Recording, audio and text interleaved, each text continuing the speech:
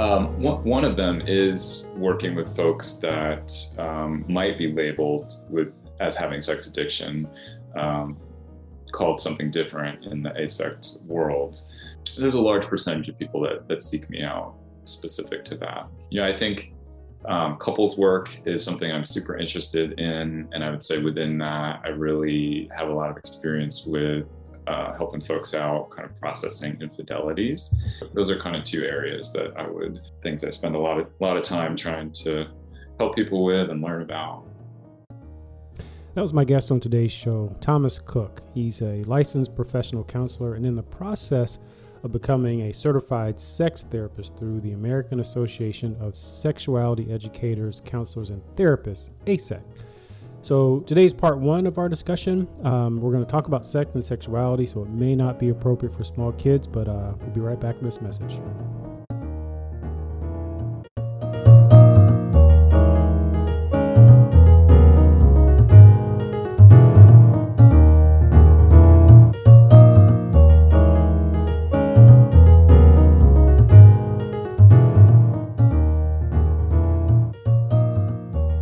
Tuned into Paradigm, Insights into Relationships and You, hosted by Toby Jenkins, a licensed marriage and family therapist serving Central Kentucky.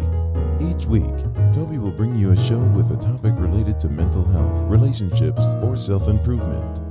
The name of the show, Paradigm, comes from that moment in the therapy process when a profound shift in perspective happens for a client, an epiphany, sometimes accompanied by physical reaction that leads them to look at things differently and make significant steps towards improving and enriching their lives.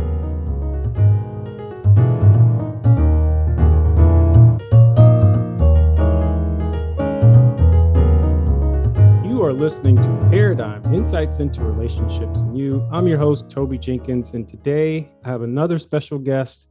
My guest today is Thomas Cook. Thomas Cook is a licensed professional counselor in Charlottesville, Virginia. Let's see, you've done a lot of training and it's really, really impressive. So you've got a master's degree in mental health and counseling from the University of Virginia, a PhD in counselor education and supervision from Oregon State University, and a certificate in sex therapy from the University of Michigan School of Social Work. And so, I asked Tom to come on today because, as you know, I've had several guests on that were sex researchers, but it's rare to, I've always wanted to have sex therapy as part of this discussion, but it's super rare to have men that are certified to do sex therapy. And so welcome to the show, Tom. Thank you. I am excited to be here. Sweet. So, I'm always curious when it comes to other mental health professionals. What was it that drew you to want to do this kind of work? Yeah, what's my origin story? Yes. Well, I guess I should identify myself real quick. I am a male, and that is kind of one of the primary organizing factors of my life. And so, that might be something that we talk about in this particular interview. There are some very specific ways that males are socialized in the United States. You may or may not be aware of this, Toby. And, one of those is to just kind of pull yourselves up and be tough and not talk about emotions, not bother other people with your emotions.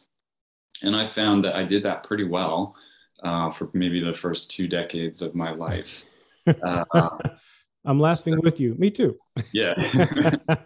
Yeah. And I got a lot of good feedback for doing things well, like academics and sports and things, and not causing too much trouble by being needy. But I found that left me in my relationships a little bit adrift, disconnected. And so I was trying to figure out what I wanted to do after I graduated from undergraduate. And as many undergraduate psychology majors do, I ended up sort of in the criminal justice field. Wow. And it was a good experience for me. However, I felt more connected to the people in that domain that were therapists as to the people that were kind of probation officer type folks. I felt like the people that were coming and working with the clientele that I was working with, who were therapists, were trusted by the clients. They were learning stuff. The clients were learning stuff from these people. So that became a pretty powerful model for me. And I quickly kind of jumped ship and decided to get into that mental health counseling world. I felt like it had a lot of potential, both for me, figuring myself out, as a lot of us do, when we start going into that. Wait, you mean you went into this to partially fix yourself? Probably when I went in, it was 100% fix myself. Right. Yeah. And I think, I was also growing up, I was one of these kids when we would sit around and we were bored with our friends and people would say like, what do you want to do? I don't know. Do you want to play wiffle ball? Do you want to do this? Do you want to go to the pool? And my suggestion was sometimes like, you want to just talk? And people would kind of do that, cock your head sideways and look at me funny because that was the suggestion I had. So I do enjoy talking with folks. Those are key components, especially listening in terms of being a really good therapist and counselor. So you have a particular specialty, which is sex therapy, and you are a certified sex therapist. So why sex therapy, and what's significant about the certification? Mm-hmm.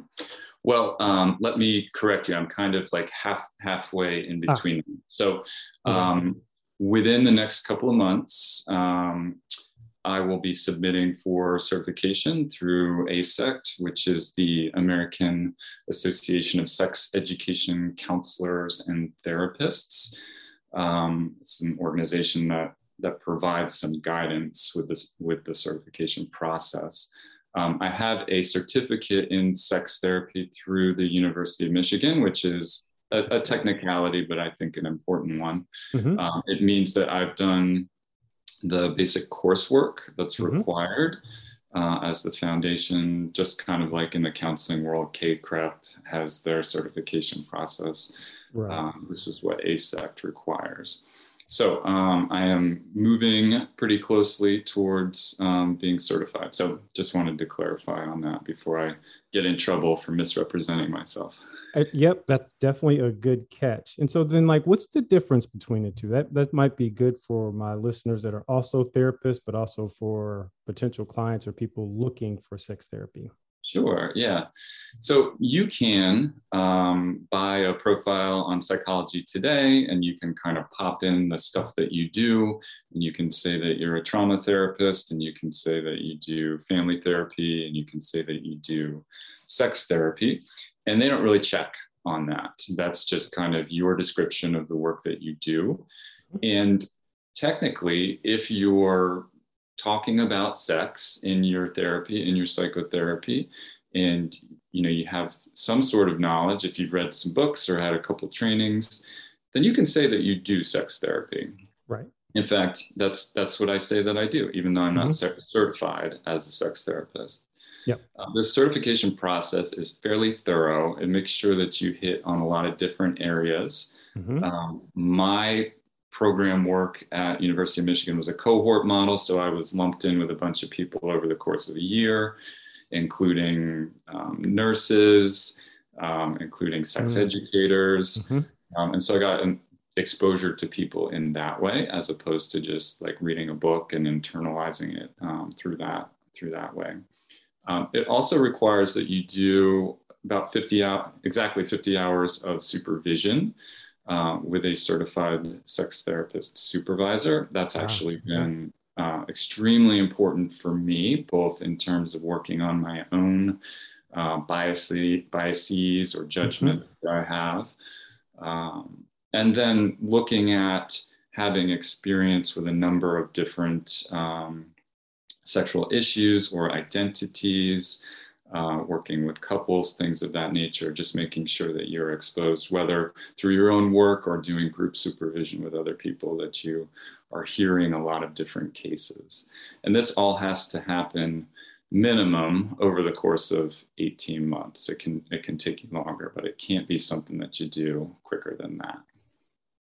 So for instance, I also end up doing sex therapy through the course of working with couples. I too am not certified, but it was part of my curriculum in the program in the master's program I did. And so we'll probably get into this too, but when would a couple know or an individual know they need someone who is certified specifically versus someone who does sex therapy like myself? That's a good question. I think the most important thing in any therapeutic context is your relationship with the provider. Mm-hmm. So, versus having specialty, doing a certain modality, versus having a degree from a certain school, versus having a certification in something. That because I have the certification doesn't necessarily make me a better provider for a couple or an individual than somebody that's not certified. So I think the first thing I want to say is it really just matters what your relationship is like with the person that you're working with. Do you trust them? Does the process make sense to you? Do you believe in the change process that you've agreed upon with this person? All of that kind of what we would call goal, task, bond stuff, right? That having been said, you may be in a situation when you're looking for support, and you want to know that somebody has specific experience with a topic. Yep. That they're kind of on board with the up-to-date scientific research around it, all of those things. So, I, as a person that's working towards certification, that means I put a lot of energy and money into my identity as a sex therapist. I'm a member of some special interest groups within AASECT. I pay attention to the chatter on listservs. I know what the kind of controversies are that are out there. And in the areas that I'm really interested in, I try to keep as up to date as I can on certain stuff. So if it's really important to you to have somebody that is really kind of current on a lot of the discussion about whatever the topic is that you're interested in, I think that's one way to connect with somebody like that. So yeah, I'm not sure if that answers. No, that exactly answers the question. Because, one of the things I try to promote through this show in particular is check the credentials of the therapists or helpers that you're going to make sure they are trained and use evidence-based approaches. And when it comes to sex and sex therapy and sexuality, there's a lot of good research, but we also you can end up in this kind of nebulous arena of help with people that aren't really trained or certified or up to date with best practices, and your results can be hit or miss. And so that certification matters, and the training matters, especially if it's something that's kind of, I'd say, off the beaten path a little bit when it comes to sexuality. You definitely want to find someone who's well-versed, well-rounded, and works with a pretty diverse group of clients. So, we're up against our first break. Today we're talking sex and sex therapy with my guest, Thomas Cook. We'll be right back after this break.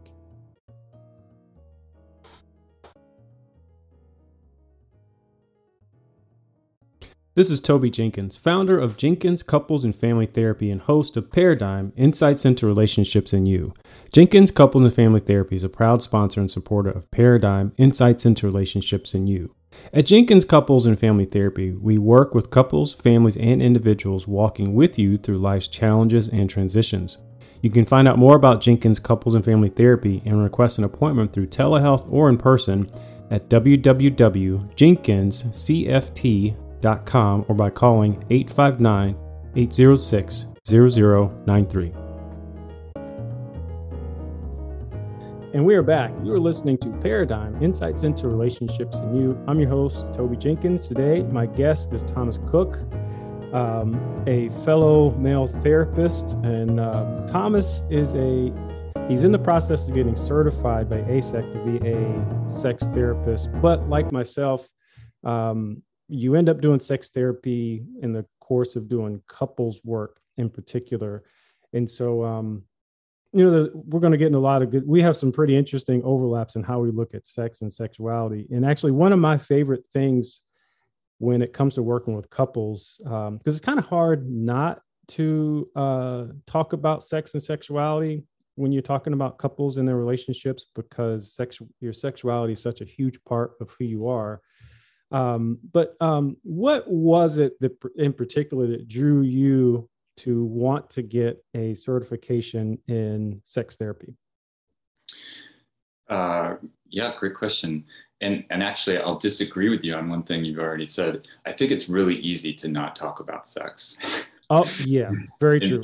Yeah. In fact, that's maybe why we end up seeing folks. And part of my journey as a clinician was recognizing that in a lot of ways I was colluding with my clients and their avoidance of talking about sex. But I have a distinct memory during my when I was teaching. So part of my internship in my PhD was to do some teaching. So counselor education and supervision is a degree that you get to learn how to teach people to become counselors. Mm-hmm. And I was helping out as an assistant in essentially we called it the DSM-5 class, where you are learning the diagnoses, right? Mm-hmm. It's got some other fancy name, but it was the DSM-5 class. And the term had gone well.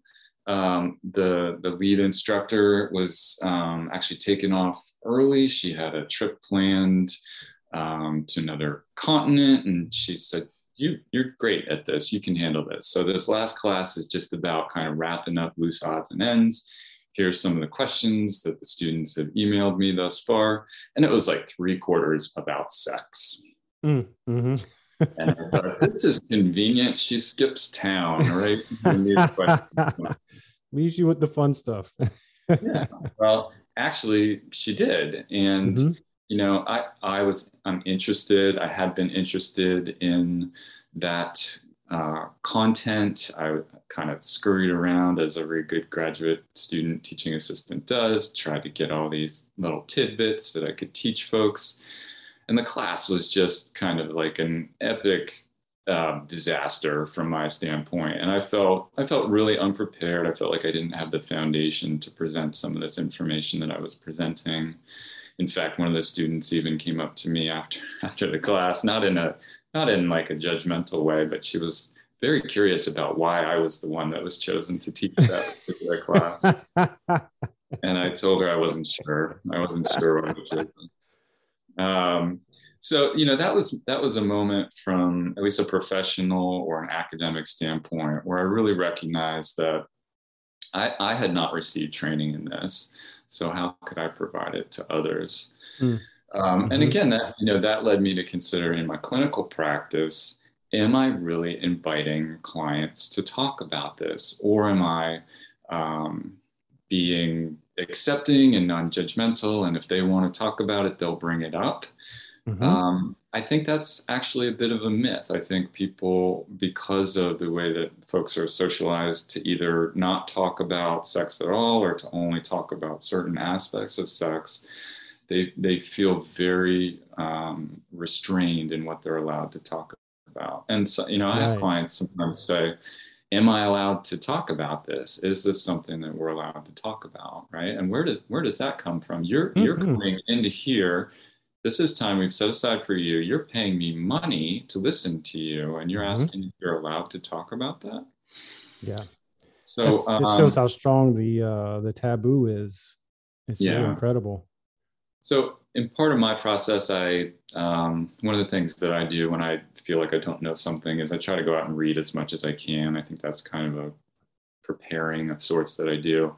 And I read a pretty good book. I looked and saw some reviews of it after I read it just to see kind of how people were digesting it. And there was a gentleman who had written something that I thought was really great about the book. And I was like, wow, I didn't think about that. Ooh, that's cool. And he said that he was a sex therapy supervisor. And so I looked him up, I called him on the phone. We chatted for a little bit. And I've been doing supervision with that particular person now for 4 years. Wow. And they're a huge part of my life.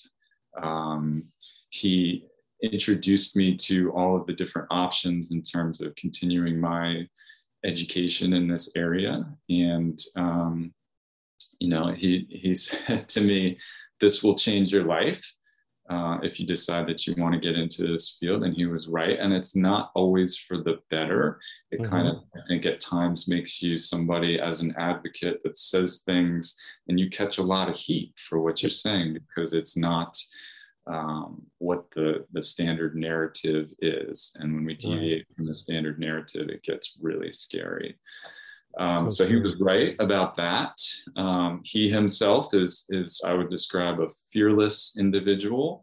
And I find that other people that have been in this field for a long time have similar approaches to life where and this is my hypothesis about that, if you can talk about in a welcoming way, in a non-judgmental way, if you can talk about all of this taboo stuff around sex, you can talk about anything. You can talk about cancer, you can talk about death, you can talk about jealousy, you can talk about, anything. And so that's something that I aspire to. I wouldn't say that I am completely fearless in the work that I do, but it certainly motivates me. Oh, that's awesome.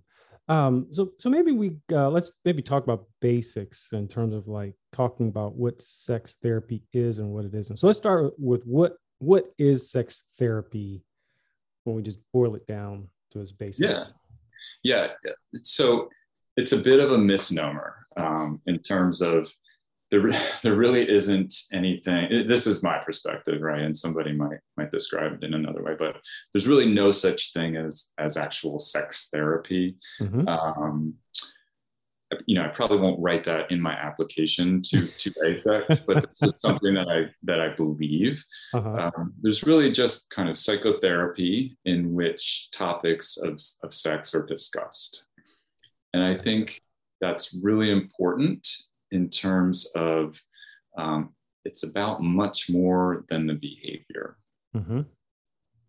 If you're coming in and your intention is to get some support for some aspect of your sex life, you're going to be talking about other foundational topics. You're going to be talking about, for me, it's attachment, it's family of origin, it's your basic personality, how you were socialized. All of these other things are instrumental in how you express yourself or how you hide yourself as a sexual person.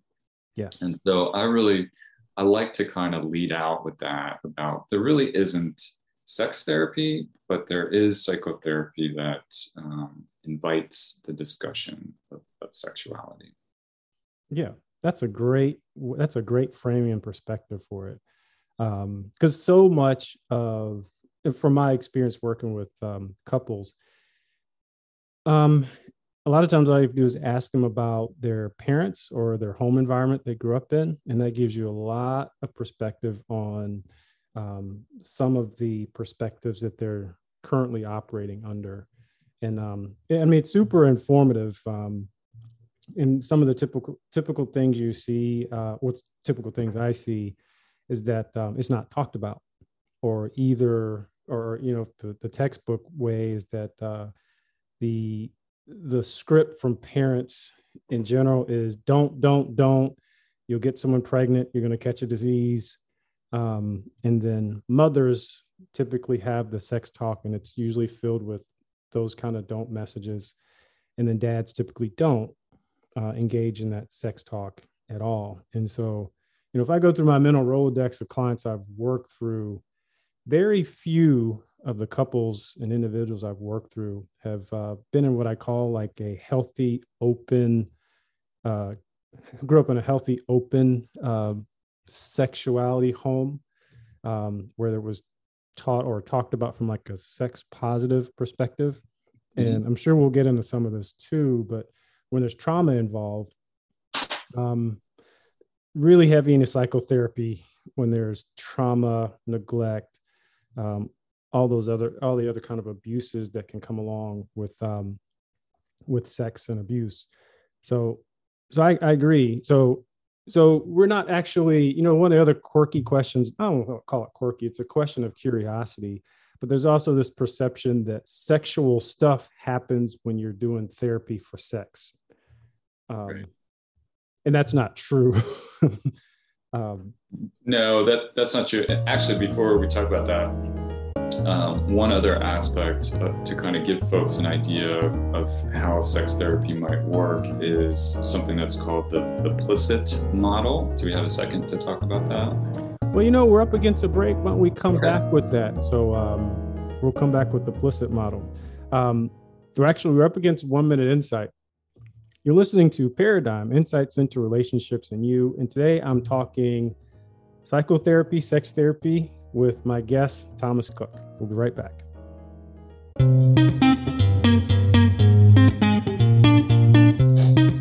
This is Toby Jenkins, host of Paradigm, Insights into Relationships and You. And this is 1 Minute Insight. I've been talking over the last couple of weeks about my insights working with clients on creating and maintaining new and healthy habits. And a lot of this stuff not only applies to my clients, but also applies to me. One of the things I find is that accountability to others when it comes to creating and maintaining new habits tends to be really, really beneficial. And what I mean by that is that many of us will engage in an activity or behavior if we know other people are expecting us or relying on us to do so. So in other words, especially when it comes to me, when it comes to my running, I know that the couch won't win if I know that I have to post a run to my virtual group. Now, with that said, technology is an incredible way to create accountability because many of us, while we can't be in person or do these things with other people, we can use social media, texting, and other technology to create that personal environment that holds us accountable to keep these habits going.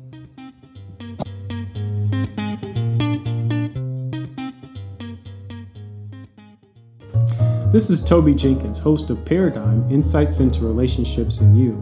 One of the biggest stressors that we encounter is money. Money issues strain our family life, create stress in our relationships, and can provoke serious anxiety and depression. And many don't know where to turn to get relief. That's where the Darius Norman Show comes in. The Darius Norman Show airs daily on WTTA FM 101.2 from 1 to 2 p.m. Darius Norman is a certified credit and financial counselor and author of Rewriting Financial Rules. It's his objective to empower others with educational tools and services to assist them in taking control of their financial and credit issues. Tune in to the Darius Norman Show on WTTA FM 101.2, and you can follow him on Twitter at the Darius Norman Show. And we are back. You are listening to Paradigm, Insights into Relationships and You. I'm your host, Toby Jenkins. Today, my guest is Thomas Cook, and we are talking sex therapy. So before the break, we were getting into what sex therapy is and isn't. And so you brought up the PLISSIT model, which is a new concept to me. So what is the PLISSIT model? Yeah, I was recognizing in kind of my pattern or my fashion is I kind of give a non-answer to a question, but I don't mean to avoid that. And I do think it's helpful for folks to know, at least again, from, an AASECT endorsed perspective about the PLISSIT model. So every kind of intervention or model in our field has to have an acronym, right? Absolutely. So the P, and let me back up and start over. So the the Plicit model is a gradual or a kind of step-by-step way of helping folks. So just like, if somebody comes in and meets with you for the first time, you have to pace things. You have to kind of figure out what they're looking for. And there may be something kind of very specific and intense at some point that they're looking for, but you don't start with that because you don't know that yet as a clinician. Right. So the P in Plicit stands for permission. And that is exactly what it sounds like. It's permission to discuss sexual issues in this space. And that, for some folks, by itself, is a new and fantastic idea. And that might require some work to support someone in being able to put words on what their concerns are, or process through what that experience is like as they say that to someone else. And so even if all I do is listen, or maybe I get a little bit more active and I reflect back to them the content and the emotional aspects of what they're talking about, that in and of itself can be therapeutic for a lot of folks. For sure. Yeah. So the next piece is the LI, and that stands for limited information. And so again, this is the next step.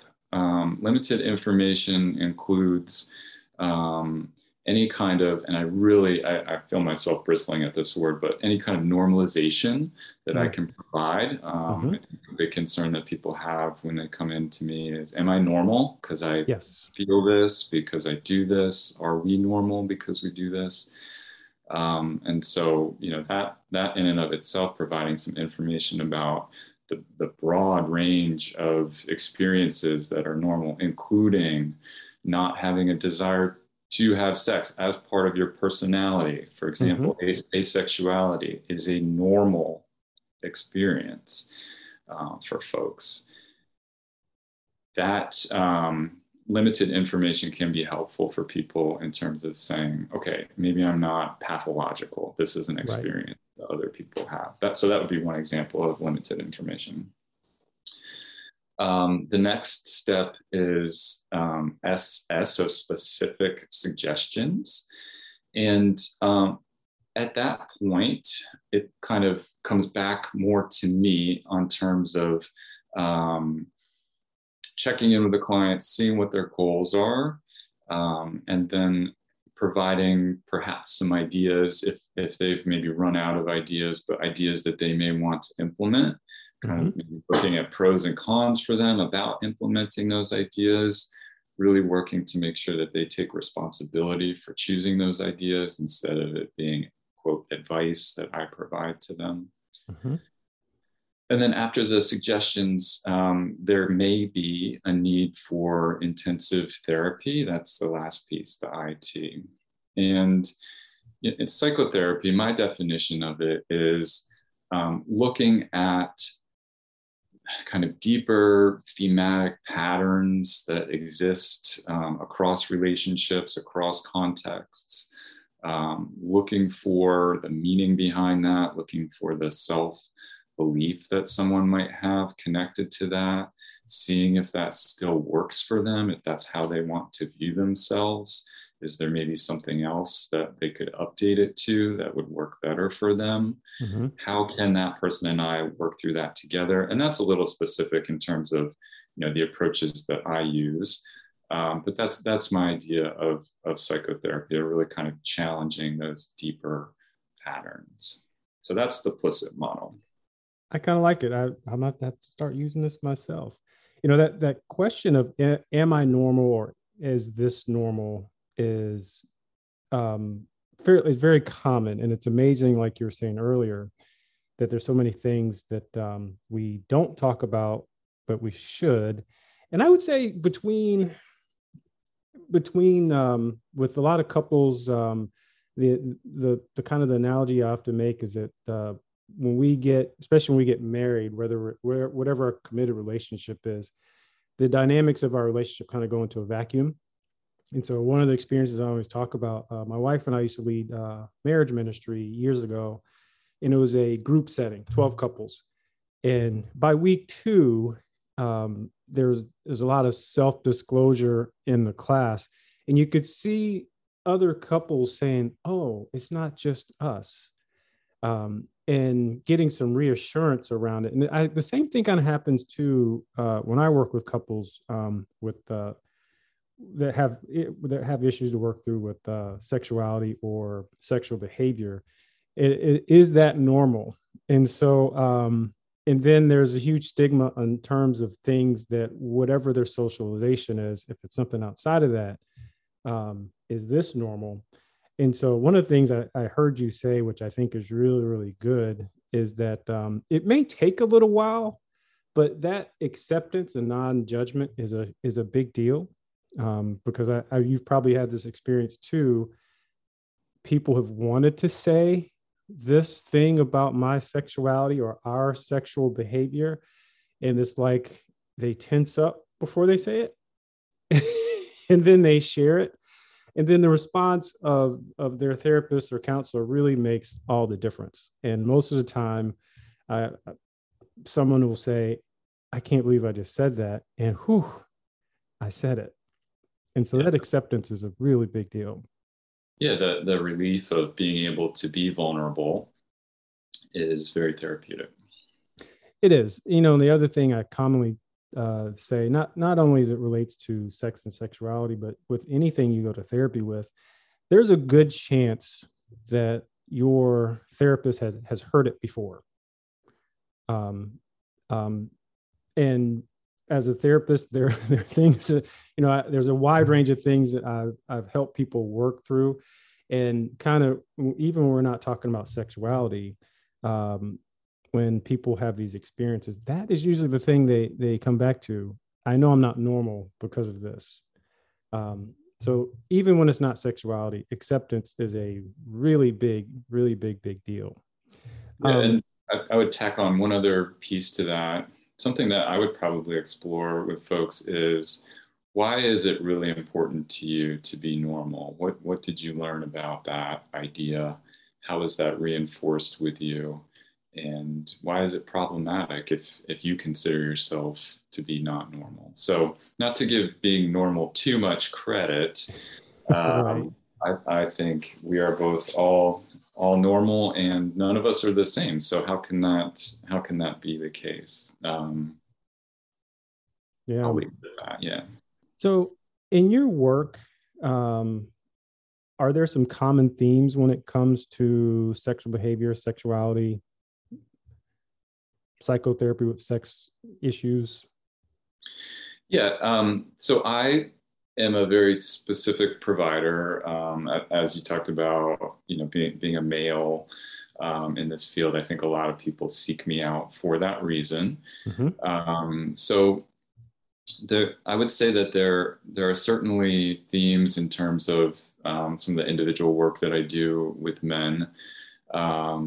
There are concerns about people being able to perform.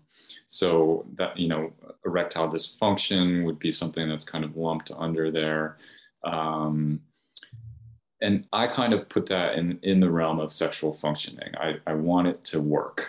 Mm-hmm. And so one of the big themes that I end up talking about, again, relating to this idea of normalcy, is, let's talk about what your definition of sex is. Mm-hmm. And that is a conversation that I do have with just about every individual or couple that I'm working with. And my own, personal experience or professional experience and personal experience too, is that people are pretty rigid in their ideas about sex. Specifically, heterosexual couples are very mm-hmm. rigid. Sex usually includes penis and vagina intercourse, and everything mm-hmm. else is just kind of a decoration around it. Right. And that hurts everyone. That is a setup for failure. Yeah. Well, I often introduce couples to queer approaches to sex and sexuality, because it, like you said, it kind of opens the box a little bit. Actually, not a little bit, but a lot. When we think of when we think of sex as a performance, two, a very specific goal-oriented event, and all those things just add anxiety to the experience that you are trying to have with your partner. So, the bad part about research from the queer community is just isn't enough. But if we can kind of get beyond that rigid box, looking at other populations and how they express sexual behavior is a good way to kind of get you out of that box. But we're up against another. Man, that was quick. We're up against another break. We're going to come back and talk more around some of the special issues that my guest today, Thomas Cook, works with, especially with men. So you're listening to Paradigm, Insights into Relationship and You. We'll be right back. You've got mail. You've got mail. Today's listener mail comes from Nicole. How much of your past relationships should you share with your current partner? How much of your past relationship? Okay. Yes. So my first question is which parts are we talking about? Mm-hmm. Right? Are we talking about that you haven't had any relationships, or that you've had lots of relationships? Are we talking about sexual relationships? Are we talking about what your status with these people is in terms of you're still friends with them, or things ended horribly and I can't stand these people? So I'm not quite sure what the question is yet, but those are the kind of assessment questions that pop into my mind. I also am wondering if this question is about what should I share in terms of how many people I've had sex with? Yeah. That's usually the context I see it in. And given that this is submitted by a female listener, this question can also be loaded with a bunch of double standards, because we judge women who have had X number of partners. So there's a certain number that's supposed to be acceptable. So, my general approach to these kind of questions is only share. I mean, depending on what the status of the relationship is, only share what would be helpful to the relationship. Because at some point, like if you're in the beginning of the relationship, you're not going to go as deep as perhaps, if you've been together and you start, peeling the onion back as you get to know someone. And so, from that standpoint, I'd only share what's helpful, and then let your level of trust in the depth of the relationship guide the rest. I also would ask Nicole how much she wants to know about her partner's past relationships, right? And what kind of level of information would make her feel closer to that person, or able to trust that person, or what if this was something that she was receiving. And then kind of the idea about why is this something that you feel like you need to do? Is this something that someone else has requested, and if so, what do you think about that request? Are you just kind of conditioned to say, well, if somebody asks, I need to tell them? So then it kind of quickly comes into boundary issues and things of that nature. So, not much, Nicole. Don't tell them. Well, hopefully we helped you out, Nicole. Don't touch that dial. We'll be right back with more Paradigm, Insights into Relationships and You with Toby Jenkins. And we are back. You are listening to Paradigm, Insights into Relationships and You. I'm your host, Toby Jenkins. Today, we are talking sex therapy with Thomas Cook.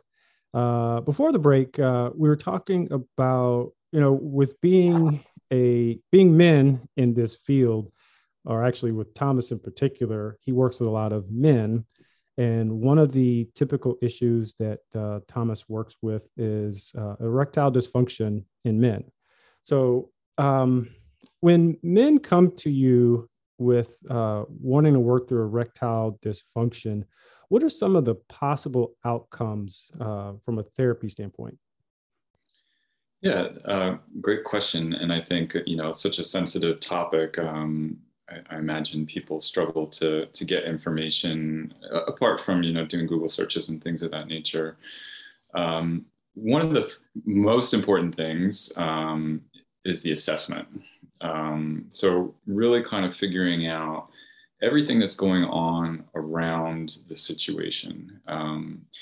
One of the first things that I'll ask someone is, what have you tried thus far in terms of how you want to intervene with this challenge? I think it's really important for folks to get a medical assessment, checkup. There are, lots of things like issues with cardiovascular system that for somebody that's unable to achieve an erection, that might be a warning sign that, let's say, percentage wise in the next 5 years, there's a higher percentage that somebody might have a cardiac event. So right. In some ways, it's really important to start checking out what's going on.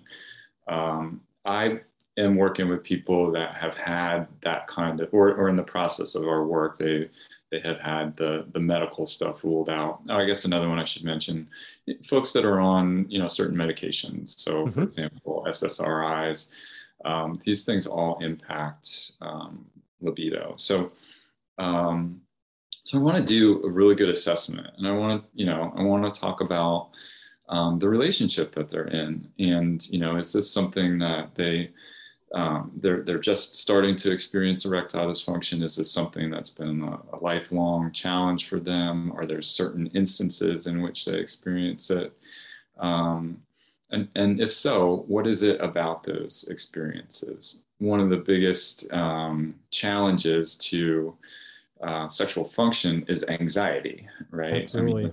This idea that it seems a little counterintuitive when you first start learning about it, but you need to be able to relax to enter into a state where your body can be fully sexual. So that's instead of the sympathetic nervous system, which harnesses all of our kind of activating forces of fight and flight, what the sexual experience is doing, or what you are hoping to tap into, is the parasympathetic nervous system, which is the kind of rest and digest nervous system. So what is this person's relationship to anxiety? Have they had anxiety problems in the past? And then, relationally, what's going on? What's the dynamic? Is it in some way beneficial to not have an erection? Does that create some distance between you and your partner that is desired? That's a good one. I see your eyebrows go up. Our listeners can't, but yeah. So is there some function? Is there some wisdom? Does your penis have some wisdom? Yes, it's kind of a funny way to talk about it. So there are lots of things going on, and again, what is their idea about why it is important to relate sexually with their partner in this way? Is this the only way that they feel like they can do it, that they can have that kind of relationship sexually with their partner if they're not able to have intercourse, penis and vagina intercourse? What does that mean about their relationship? So these are all kind of assessment questions. I know you're asking about outcome type questions. I think some of the outcomes might look like learning to be vulnerable with your partner, to enlist them in this process of talking about what's going on, about talking about the anxiety, about being non-judgmental in the moment. If someone does have an erection and then loses it, what's the plan there? Do we all run screaming out of the bedroom, or do we take a break and go, watch a funny show and cuddle? What are the responses that you have built into that? I think when people can start to look at some of the relationship conflict that they have, that can have a lot of different outcomes. That might not be something that somebody's interested in doing. However, I want to make sure that they are able to identify ways that they would be able to enter into that conflict. I want to help them gain the skills to feel like they have some self-efficacy around that, if that's one of the things that's going on. And, in the end, I think the outcome is just kind of listening to your own wisdom that your body has and learning to adjust to it and use the information that it's trying to give you, right? I mean, we want to be able to have our own internal compass. And I think, it's not, people might walk in and say, I want to be able to have penis and vagina sex with my partner. And that's their goal. And that's great. And there might be a lot of stuff, there might be a path that kind of winds off way to the side to be able to get to that place. Right. So I'm fortunate enough to be in a fraternity and have a lot of older men in my fraternity. And this has happened more than, I put it this way. This discussion around erectile dysfunction has come up, I would say, a handful of times anytime a certain group over a certain age of these men get together. And so it's led me to believe that, this is a bigger deal in that there's a lot of embarrassment in terms of talking about it. And so you mentioned a lot of working with erectile dysfunction in the context of a couple. Do you work with men individually with ED? Because the other theme, just from my experience with these older men, is that they are saying it, they're not saying it, but they're saying, I am not the man I used to be because I cannot achieve or have an erection when I want to.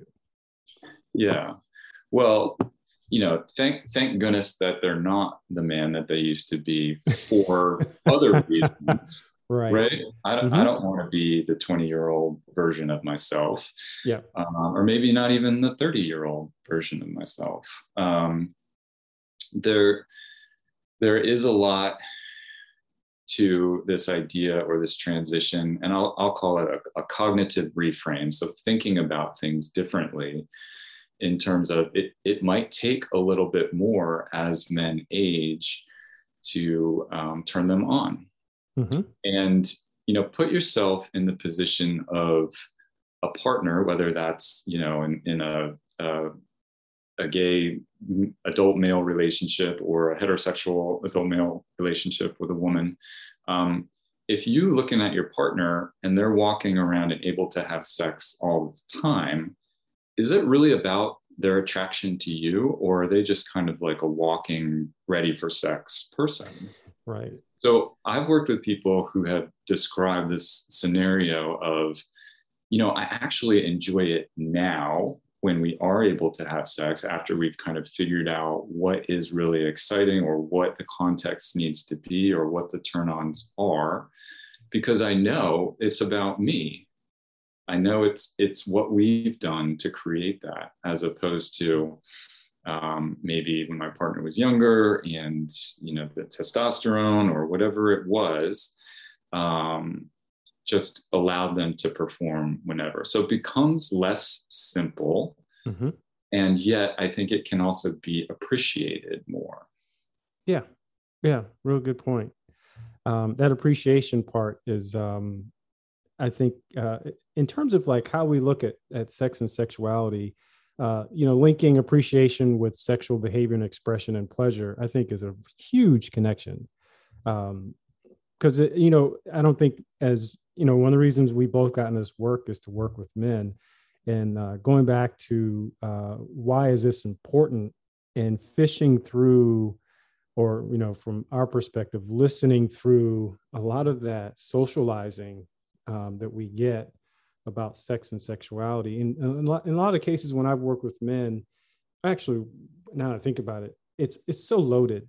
But, being able to strip away some of those attachments we've gained over time from some of the unhealthy ways that we're socialized are really, really helpful when we start talking about expressing ourselves in a sexual way with a partner. And it can help unlock some of this stuff. Yeah, and I'll add to kind of the scenario that we're talking about.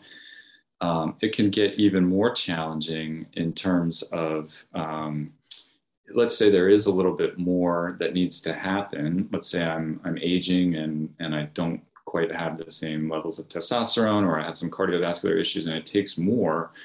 How do I ask for those things? Am I okay asserting that, oh, actually, I'm not just ready to go. It's going to take a little bit more for me. How do I, as a man, say I need that, A, and I'm not just ready to go, or B, receive that from someone else? What is that like when there's, I'm the center of attention in that way? So it brings up so much stuff. And really, I think that's what I think about the aging process for men is really fantastic, because it brings out some of those nuances that we like to, as a culture, say aren't necessarily there. Men are simple, men are easy. I don't really buy that. I tend to agree. I think I one of the first discussions just in regular couples therapy is kind of like with what you're saying. A lot of men will come into therapy saying that, but learning how to help men identify those emotions, identify those needs, really be vulnerable. And then a lot of men figure out, oh, I'm not as simple as I think I am, and my needs are way more complex. And thank goodness for that. Absolutely. So, Tom, how can people find you if they want to work with you? I would say that the easiest way is to just Google my name. And so it's Thomas, and my last name is Cooke, Cooke. Psychology Today is maybe one of the first things that will pop up if you type in Thomas Cooke, therapist, Charlottesville. And then that'll get you connected to everything that you need to make contact with me. If you just want to email me directly, my email is my name, so Thomas Cooke, and then the letters LPC, Licensed Professional Counselor, @gmail.com. Awesome. This is part 1 of my interview with Thomas Cooke. Join us next week for part 2. We'll see you then.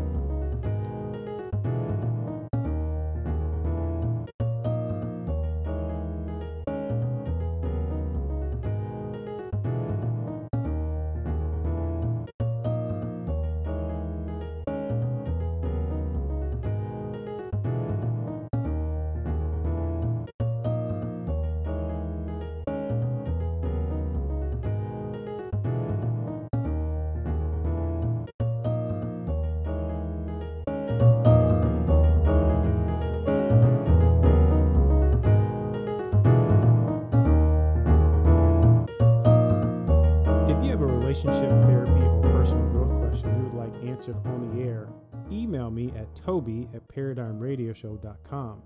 You can find archive shows and additional details about guests of the show at the show's website, www.paradigmradioshow.com. You can follow weekly 1-minute insight posts on the show's Instagram and Twitter feed at Paradigm Radio Show. For archived episodes, you can find episodes wherever you subscribe to podcasts: Apple Podcasts, Google Play, and Spotify.